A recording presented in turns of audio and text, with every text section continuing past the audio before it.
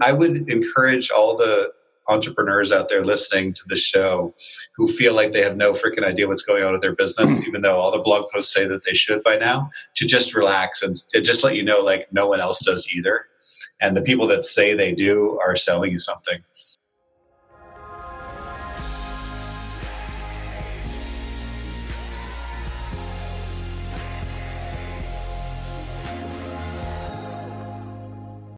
Welcome to the SaaS Revolution Show, a podcast that brings you insights and tactics from leading SaaS entrepreneurs and operators across the world.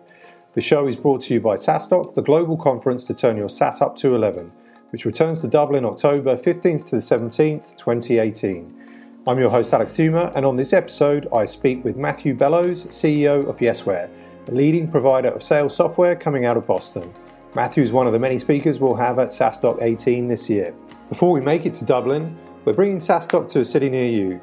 We'll be going to 12 cities across 4 continents over the next 12 months. First up is London on March the 21st, where we'll gather 300 SaaS founders, their executive teams and local VCs, in an epic day of content, learning and networking. With amazing speakers such as Des Traynor, co-founder of Inscom, who'll talk about company alignment and how to keep the main thing.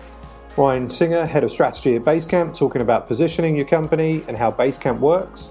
And Sitar Telly, managing partner of Connect Ventures, together with Philippe Pateri, partner at Accel, reveal how their portfolio companies have nailed it when it comes to growth. See the full agenda and more details, head over to saastock.com/ontour/city/London. Early bird prices for London available until February the 28th. My guest on this podcast, Matthew Bellows, is something of an accidental salesman. Never was a career he planned for himself, but as soon as he began working, he figured that was where he could be best used to a business. Through the years, he got into more managerial roles and eventually became a VP of sales, a job, however, from which he was eventually fired. It was the last straw that finally led him to start Yesware and fix the very things that had prevented him from doing his job more effectively through the years. Yesware started as a freemium tool, helping out salespeople, and for the first years had almost solely product-led growth.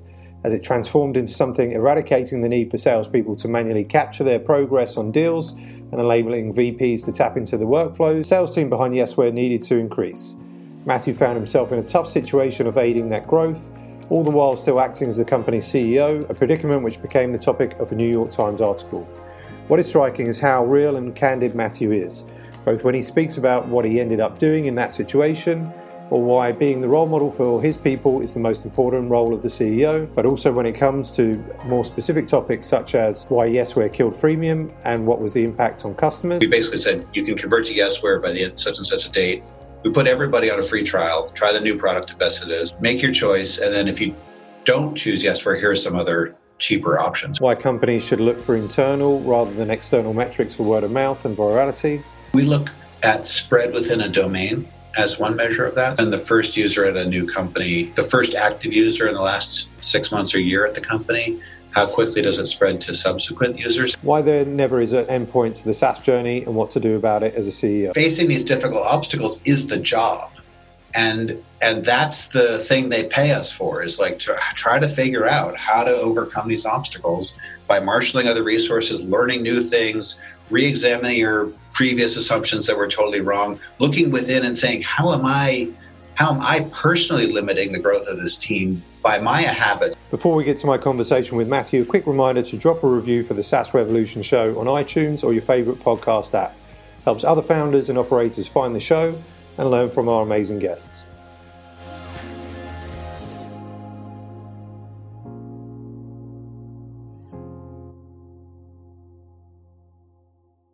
Welcome to the SaaS Revolution Show, Matthew Bellows, co-founder and CEO of Yesware.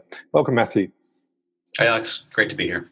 Yeah, no, thanks for joining us today, Matthew. Really looking forward to chatting with you on this episode. Obviously, we I think first connected in December of 2017 when we had the trip to Boston, and now is a good opportunity to maybe dive deeper into some of the topics that we might have touched upon during that initial conversation. So first of all, Matthew, tell us a little bit about yourself. Tell the audience, who is Matthew Bellows? I ask myself that question all the time, actually. So I'm the CEO and co-founder of Yesware. Okay. And we started this business about 7 years ago now, 6.5, 7 years ago. And right now we're one of the leading providers of sales software in the world. Well, what were you doing before Yesware? Before you created the company? Yeah, before Yesware, I was the VP of sales at a venture-backed startup here in Boston. And I had done that for about 3 years. I've basically been in sales for most of my career, either as a quota-carrying salesperson or like a business development person or a sales manager, or at my first startup I did with my partner Cashman, I was the CEO, but I was basically the sales guy.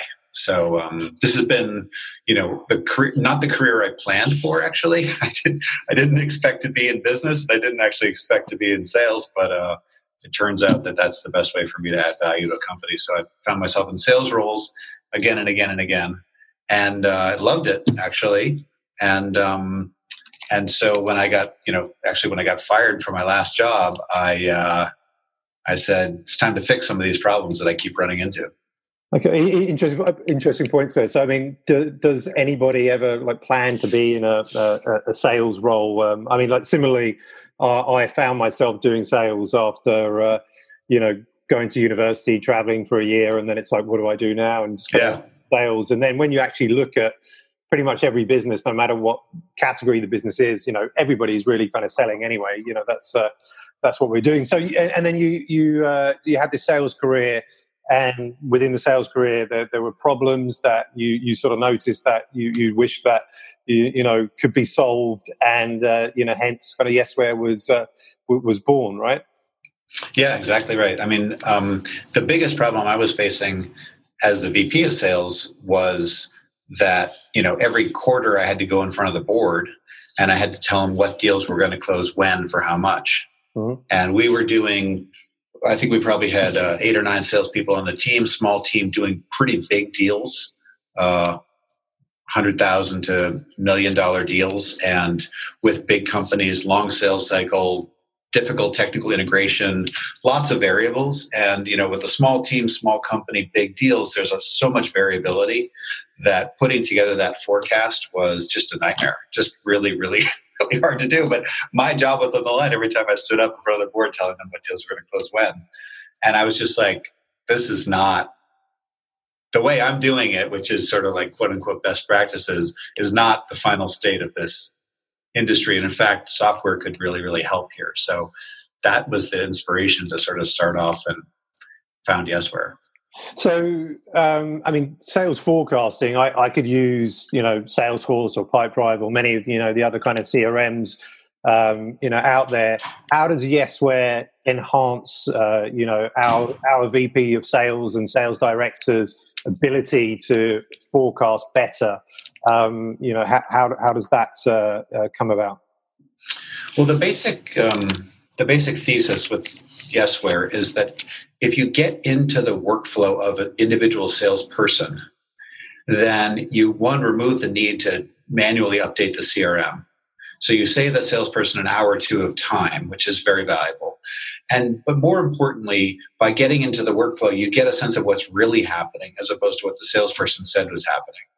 So every Friday in my old job, I would walk around the sales floor and say, guys, update your Salesforce, update your Salesforce. And they would roll their eyes at me and be like, oh, whatever, good call, good call, good call. And I would get nothing of what I needed. And even the most diligent, hardest working, most, stick in the mud salespeople who diligently update everything in Salesforce are still not only wasting time, but they can't capture all the data that's going on. They can only capture their side of it, not what the prospect is doing, which is actually the most important thing. And so by getting into the workflow of the salesperson, we then get granular access to much richer data sets that we can use to inform the forecasts of the sales leadership. So you actually know not what the salesperson says is going to happen, but what is happening with each of these different interactions. Yeah, I think, it's a pain point that I think, every probably VP of sales knows well. And, having had a long sales career myself, I remember those conversations with the VP of sales about updating Salesforce, and it was a kind of roll your eyes. Oh, yeah. Do I have to do that? So it seems like you have a great solution there. Tell us a little bit more about the company, though, you started 7 years ago. How big is it? What kind of numbers can you share? How many customers, ARR, employees, etc.? Yeah, so we started. We're about. I'm trying to think what I should and shouldn't say, but only what you're comfortable with. I know it's kind of weird, all these things, but the easy things to share are things like we've raised about $35 million from venture capitalists like Google Ventures and Foundry Group at Battery Ventures. So we have a very good tier of investors. Mm-hmm. I can tell you we have about 60,000 paying users of Yesware. So those are people that are like using it in a day in, day out basis and are paying us a subscription for it. We have 3 tiers of subscription. So we have $15 a month, $25 a month, and $55 a month subscriptions. And we do volume discounts and things like that. So, you can sort of back into the revenue, but it's approaching $20 million in run rate revenue right now. Okay. We're not profitable, but we could be profitable if we want to. Our investors are really supportive and want to buy more Yesware equity, but we haven't done a round and we haven't raised money in a couple of years now. And I think we're starting to get to the point where maybe we should do a round to get to the next level of growth. Okay, I mean, some great numbers there, and obviously great VCs in your corner as well. So it's great to kind of understand that picture, of you as a business. Now, we go back to, I guess, 7 years ago, getting your initial customers. With your sales background pedigree, I'm assuming that certainly helped, that you leading the sales charge. And perhaps signing up those first customers. But I mean, was it easy? I guess it never is. But how did you get those first 10 customers for Yesware? Well, our initial sort of design constraint was to say, okay, our end goal is to get into the sales workflow, but the way that we're going to do that is actually by helping the individual salesperson, by making their life easier and by making them more successful. And if we do that, then we earn the right to be in the data flow. But if we don't do that, then we got to figure that out first. So actually, I didn't do the first sales, and we actually didn't do any sales at all. We basically had a free trial that we put on the website and let people download and try the product for free. And then after a certain period of time, they could put in a credit card to convert to a paid user. And we grew that way for about a year. Solely on the strength of the product. Is very much a grassroots, bottoms up, Dropbox, Slack kind of approach. And then we started getting critical mass at some of the companies where those salespeople worked, and then we started selling licenses for the enterprise subscription. Okay, very cool. And I did probably half of those deals, and then I had a guy, a young kid out of college, that did the other half. So you've got a bottom up and top down sort of approach, but started with the freemium. And there was, I guess that leads nicely. There was an article, or is article online from the New York Times in 2014, where they discussed with you about the struggle of converting these free users, into paid. Yeah. An interesting article. We can link to it in the show notes. But what it doesn't say, I think, at the end, or certainly we haven't read the follow up article, is how you solve that problem. Because so can you tell us a little bit how did you solve the problem? Well, I mean, the article basically talks about what it was like before we hired our first VP of sales, and how I had built a sales team at Yesware to try to convert all these incoming leads into enterprise company to company relationships.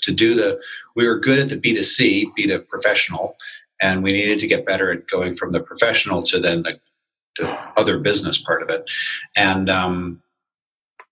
the articles, I would recommend it. It's kind of painful to read still to me now, but the way that we solved that dilemma was basically by me admitting to myself that I couldn't both be a good CEO and a good VP of sales at once. And frankly, admitting to myself that I'm actually not that good of a VP of sales. I'm a much better salesperson than a sales manager. And so I should go and hire a great sales manager. And so we did that and brought in a woman named Bridget Gleason, who was our first VP of sales and just was incredible at organizing the foundations of the team. And that was the starting of, having a sales team here. Okay, very cool. And so you mentioned, I think, 60,000 customers, paying customers, and I guess perhaps there's maybe hundreds of thousands more on trials or on the freemium sort of side of things. We actually stopped the freemium piece. We have a free trial now, but we killed the freemium product about a year and a half ago. Why did you kill it? Because, after 4 years of supporting literally hundreds of thousands of free users and looking at the data every which way we possibly could, we just became convinced that it was a waste of money. They were never going to convert, The only way to get them to convert was to say, you got to pay by the end of the month or else you could use all these free tools. Plus, along the way, a lot of other free and very, very inexpensive consumer-oriented sort of email tracking tools have sprung up. So, we basically said, you can convert to Yesware by the end of such and such a date. We put everybody on a free trial, try the new product the best it is, make your choice. And then if you don't choose Yesware, here's some other cheaper options for you. What was the immediate impact then of when, killing freemium and then just making it, full sort of, free trial, pay plans? Did you see, a big impact, a positive impact to the business? Yeah, well, we had that month. We had an incredible month, right? we had a huge, I can't even remember, but the conversion rate on those free people was surprisingly high, much higher than I thought it would be. So we had a fantastic month, but the real important impact was actually the follow-on, because we could then focus much more on our core user, which is not the free person, but it's the professional salesperson who's got the money to pay for tools that help them make more money. Okay, very cool. And so your core user is this salesperson. So obviously you have the persona of who your key customer is. How do you go about attracting these salespeople, finding new new users of Yesware? What is the, I guess, kind of marketing strategy behind Yesware? Is it a word of mouth referral type thing, or how does it work? It's sort of, there's 3 different areas, main sort of inputs into the overall product trial. We're trying to drive at the top of the funnel. We're trying to drive product trials. So we're trying to drive individual salespeople to try the product. And the way we get those people is we get a lot of word of mouth. Mm-hmm. Somebody at a company tries it, has a good experience in the first day or 2 or 3 or 4, and then says to their other people, hey, check this thing out, and sends around a link. And we see that happen all the time, and it's so gratifying. And that's the purely product-led trials, PQLs, product qualified leads, we call them. And then content. So we write a ton of content on the blog, a lot about sales. We use a lot of the data that our user base generates to write blog posts about best practices for sales. And we get about between 400,000 and 500,000 visitors to the blog every month. Okay. So it turns out to be like a little sales publication, actually, at the end of the day. Maybe one of the bigger ones out there, actually. I'm not even sure. And we get a lot of trials that come out of that. And then the third category are like the online directories and listing places, from the Chrome store, the Google Apps Marketplace, the Salesforce App Exchange, the G2 Crowds, and many other review sites that are reviewing B2B apps. We get a bunch of trials from those as well. And then that all funnels down into like a 28-day free trial. And at the end, you either convert or you don't.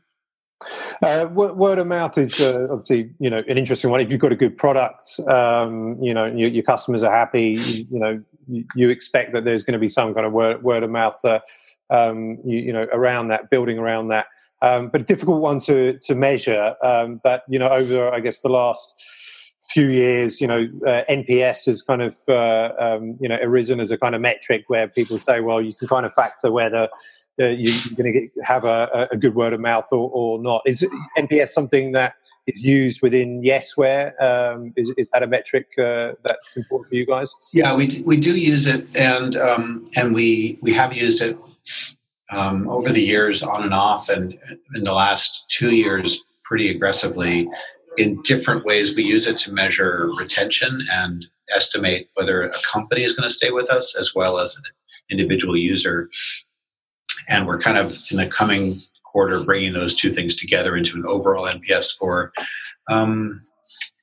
In my experience, it's very much of a backward-looking metric. So it's not as good for predicting word of mouth or measuring it. The benchmarks are kind of all over the map with NPS. So it's really hard to say like we're doing much better or much worse than other people, especially other competitors. Things like this really have to be driven by internal benchmarks. Like, is this making me feel good? Am I proud to ship this? Does this really add value to me, to the end user? Am I, as a craftsperson delivering a product, is this a good product or not? Like that level of benchmark is probably much more effective than an external measurement like NPS. But NPS is definitely directional and helpful. You mentioned these kind of internal benchmarks, but I mean, is there anything else or anything that you use to try and sort of measure word of mouth? Are there tools out there? I mean, I don't know. We look at spread within a domain as one measure of that. So given the first user at a new company, or let's say the first active user in the last 6 months or year at the company, how quickly does it spread to subsequent users at the company as a way of estimating that? Mm-hmm. But again, there's not a lot of comparison stats there, so it's hard to know if we're doing really well or terribly. And this is true for e-commerce overall. I mean, it's one of the most frustrating things about doing a SaaS company is that you read all these blog posts about how easy it is to do and how like you just got to measure NPS and just look at your churn and do more of the things that make better churn and it's like it's just not like that. It's just way more complicated and less certain than any of that stuff.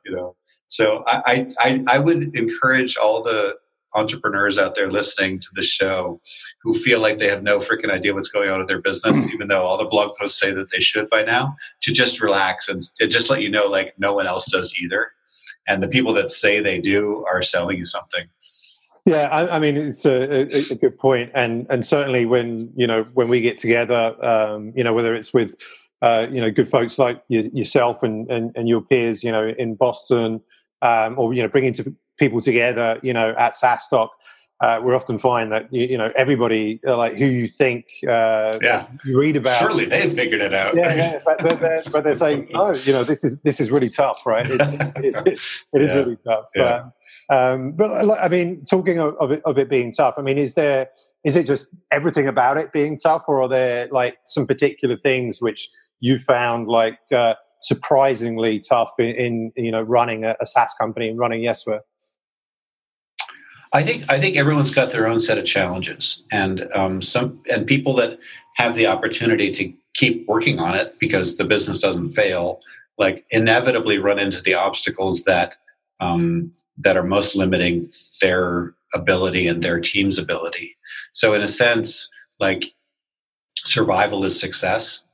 You have the chance to keep going because you've survived past the obstacles that knocked you down. Mm-hmm. My basic description of startup life is, have an inspiration, try to execute on that inspiration, hit an obstacle, come over the obstacle or fail, have another inspiration, like repeat ad infinitum, and the more success you have, the more obstacles you run into. And what everybody tells me now is like, oh, first it was like, wow, that first $1 million of ARR, that's incredible. If no one gets there, if you can get there, like, dude, you're set. That's incredible. And then it was like, okay, if you get to 10 million of ARR, then it's like you're unkillable, right? Jason Limke's, you're unkillable. And I'm like, right, we just got to get to 10, And then it's like, okay, once you get to 10, that's really cool. Congratulations. 25 is a whole different story, dude. Like, how are you going to get to 25? I'm like, oh my God, really? 25? And then it's 50, and then it's 75. It's like, it doesn't stop, The best companies in the world, the Apples and the Amazons of the world, like, they want to get bigger, And so really facing these difficult obstacles is the job. And that's the thing they pay us for, is like to try to figure out how to overcome these obstacles by marshaling other resources, learning new things, re-examining your previous assumptions that were totally wrong, looking within and saying, how am I personally limiting the growth of this team by my habits or my missed opportunities or my blind spots? So it's really a very rich, awesome environment for personal growth, actually. Still enjoying it? I love it. Yeah, I totally love it. It's bizarre. I should be exhausted by now and I should be like kind of ready to hang it up or something, but I just want to keep going. It's so cool. I got the best team and I love our customers and I love our space, and I'd love to talk to you about the space too, if you have a minute. Yeah. No, I mean, tell us more. Well, here's the thing. Like, we're 7 years into this thing. When we started this, there was no category called sales software.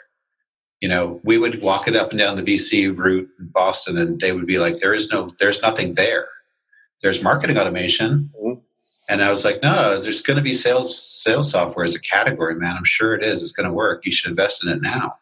And sure enough, there is a category now. It's a very competitive category. And there's lots of companies doing it and lots of new entrants all the time. And every week I get an email from someone else being like, hey, and I'm doing this cool thing on the phone, or I'm taking video, or doing social sales, or I love it. It's great. Or like bigger companies trying to get into it. Salesforce is trying yet again to do an email plugin. Like, they've tried 4 times and this is their 5th time, and maybe they'll get it right this time. I don't know. But like, the point is that it's dynamic, like it's happening. But my read on it is that we're very early days, that it feels like a competitive category because we all go to the conferences and we all see each other and we're all trading logos with each other. We're competing for like the very early adopter piece of the market. Mm-hmm. And then the way it works in the Crossing the Chasm framework, which is like the technology adoption framework, is that there's a big chasm between the early adopters and the early majority. And unless you as a company can cross that chasm, then it's a small business. And now I look at other people that we compete with, and none of us are at scale. None of us are $50 million businesses. So like, how do we get to the next stage? How do we get into that early majority company? How do we get to be the company that, actually starts to drive meaningful revenues? And that's the challenge we're working on now. Yeah. It's a great opportunity, and I agree with you that like knowing the SaaS space sort of well, and SaaS companies, generally SaaS companies are early adopters of other SaaS tools, always discovering, hey, look at this new cool plugin tool, etc., to help us sell our SaaS, even better. But there are just kind of these huge companies, and the majority out there that are just kind of just using email, right? And some may not even have CRM, but you hope they do, and they don't have this 30, or 10, 20, 30 different tools to kind of optimize them. So that will come, and I think you know that. So yeah, I think it's a good time, a good space to be in. So excited to see how big Yesware and many of the other tools and companies will become. And obviously Salesforce is now, 10 billion, or will soon be 20 billion probably run rate. How many other of these SaaS companies that are out there, like the Intercoms and the Yeswares, are going to become $1 billion, $10 billion, and so on. So it's going to be very interesting. I know we're conscious we're sort of running out to the end of the show here. But just a couple more questions for you, if I may. Obviously, I know, and I'm pleased to announce, for those that don't know, that you're coming over to Dublin in October. I nearly said September, for SaaStock 18. So super. Can't wait. Yeah, super excited. Can't wait. I think we have a great flavour here of what the listeners can expect, from you, and it's probably a little bit too far in advance in terms of what your talk will be about. But just tell us a little bit more about the perhaps what we can learn from you. You talk about in the beginning, the bootstrapping versus venture funding, and sort of any ideas that you have. Well, the thing I'm very excited to come to Dublin and meet the people that come to your conference. I think I love traveling to Europe, first of all, and second of all, I've never really been to Dublin, and I've heard amazing things, so I'm very excited for it. And The inspiration that I have and the sort of talk that I'm working on now is about, it's tentatively called the real return on investment for startups. And the idea is basically something along the lines of the fact that, most startups fail. And therefore, if you sort of do like a discounted cash flow model on doing a startup, you're an idiot to do one because you're likely to fail. And what you should really do is get a job at a company and so what I want to do is actually want to talk about the real ROI of doing startups, which combines the discounted cash flow model plus the experiential learning and growth and development opportunities that you have doing a startup that you do not get any other way. Mm-hmm. And I want to talk about how to know you're ready to do a startup and how to proceed on that path and what to learn and what to look out for and the obstacles that you come across, and then how to sort of harvest those gains from a financial standpoint and a learning perspective. And so that would be the sort of real ROI of doing a startup as opposed to just the cash flow model that people talk about. Yeah, no, excellent point. And certainly, good to get some insights that you're already thinking about this talk and something that I can, I'm 100% excited to see, because certainly for me, I'm in the third year of, running SaaS stock and running, my own business, and, the experience, through the peaks and the troughs. That's right.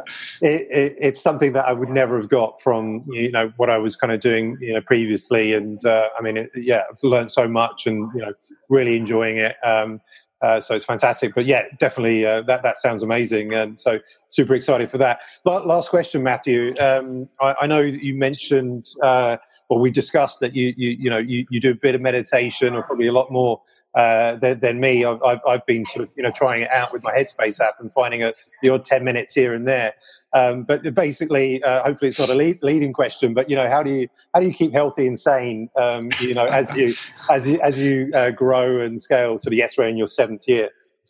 One of the things I've realized is that, especially as we've grown as a business, my individual contributions as the CEO in terms of doing specific things has decreased, and my team's contributions in terms of doing specific things have dramatically increased from 2 people to almost 100 now. But the most important thing is actually like how I show up.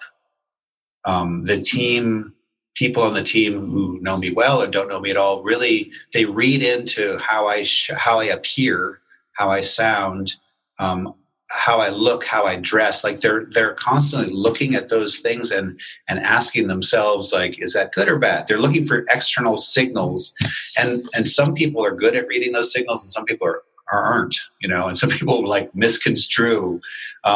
So I'm more and more aware that my impact on the organization is to a greater degree than I ever expected about how I appear. How's my posture? How's my health? How's my, everything? And so I have made it a priority in the last 4 or 5 years to like take better care of myself than I did in the first 4 or 5 years, because that's actually a lever that I can control, and one that I think makes an impact on the organization. So I practice meditation every day and probably 4 or 5 times a week for about an hour. So I have a pretty active meditation practice, and I exercise, 2 or 3 times a week for an hour or to an hour and a half, in these different ways. And between those 2 things, like as long as I do one thing sort of for myself per day, whether it's meditation or exercise, then I think that's plenty enough, and I should be able to block out an hour or 2 to take care of myself. And that tends to serve the group as well. So it's sort of like an important part of, I feel like, my job, actually. Yeah, I agree. And I think sort of, the message there, and certainly one that we're trying to sort of, get across, because we ask this question to everybody, that we interview, is that, don't forget to, take care of yourself, especially, if you're running a business. And, I speak to some founders that don't have holidays for, kind of like several years and don't do anything, outside of work. But, I don't think that's going to be kind of, healthy for them or, for the business in the long run. So here's what happens. So at some point, that's necessary, right? Yeah. At some stages, like you got to crank, and there's just no getting around that. And that's fine. But but over a medium period of time, if you, the founder, don't take vacations, you're sending a message to all your team that it's not okay to take vacations. And vacations are actually like where a lot of work gets done in a weird sense of the word. Like just like going without sleep doesn't give your brain a chance to rest and recharge and recover. Going without vacation doesn't give your body and brain a chance to synchronize again and realize what's important to you. And how many times have you actually had a good idea on vacation? You are on the weekend, you're not thinking about work at all, and you're just like, and the reason why you have those inspirations at those times is because your mind is open enough to put things together in a novel way that you didn't really expect before. And so if you just grind it out for years and years and years, like you're limiting yourself. And I think that is a bad prioritization algorithm you got going. Like, I just got to do these more emails and that's going to solve it. No, that's not the way to do it. Sorry. Yeah, no, agree. Matthew, been super, amazing, to speak to you again. And yeah, definitely sort of learned a lot from, the conversation. It's been, really enjoyable. Thank you so much for, being a guest today on this episode of the SaaS Revolution Show. I enjoyed it. I love talking to you, Alex. So anytime. Yeah, and cheers, Matthew. Look forward to listening to the talk in Dublin. I hope you've enjoyed this episode of the SaaS Revolution Show with Matthew Bellows, CEO and co-founder of Yesware, and have picked up valuable insights on being more customer-centric and making sound decisions as a CEO. Thanks for listening and for your continued support. If you've enjoyed this episode, please take a couple of minutes to rate and review it on iTunes or wherever you get your podcast, and see you next time.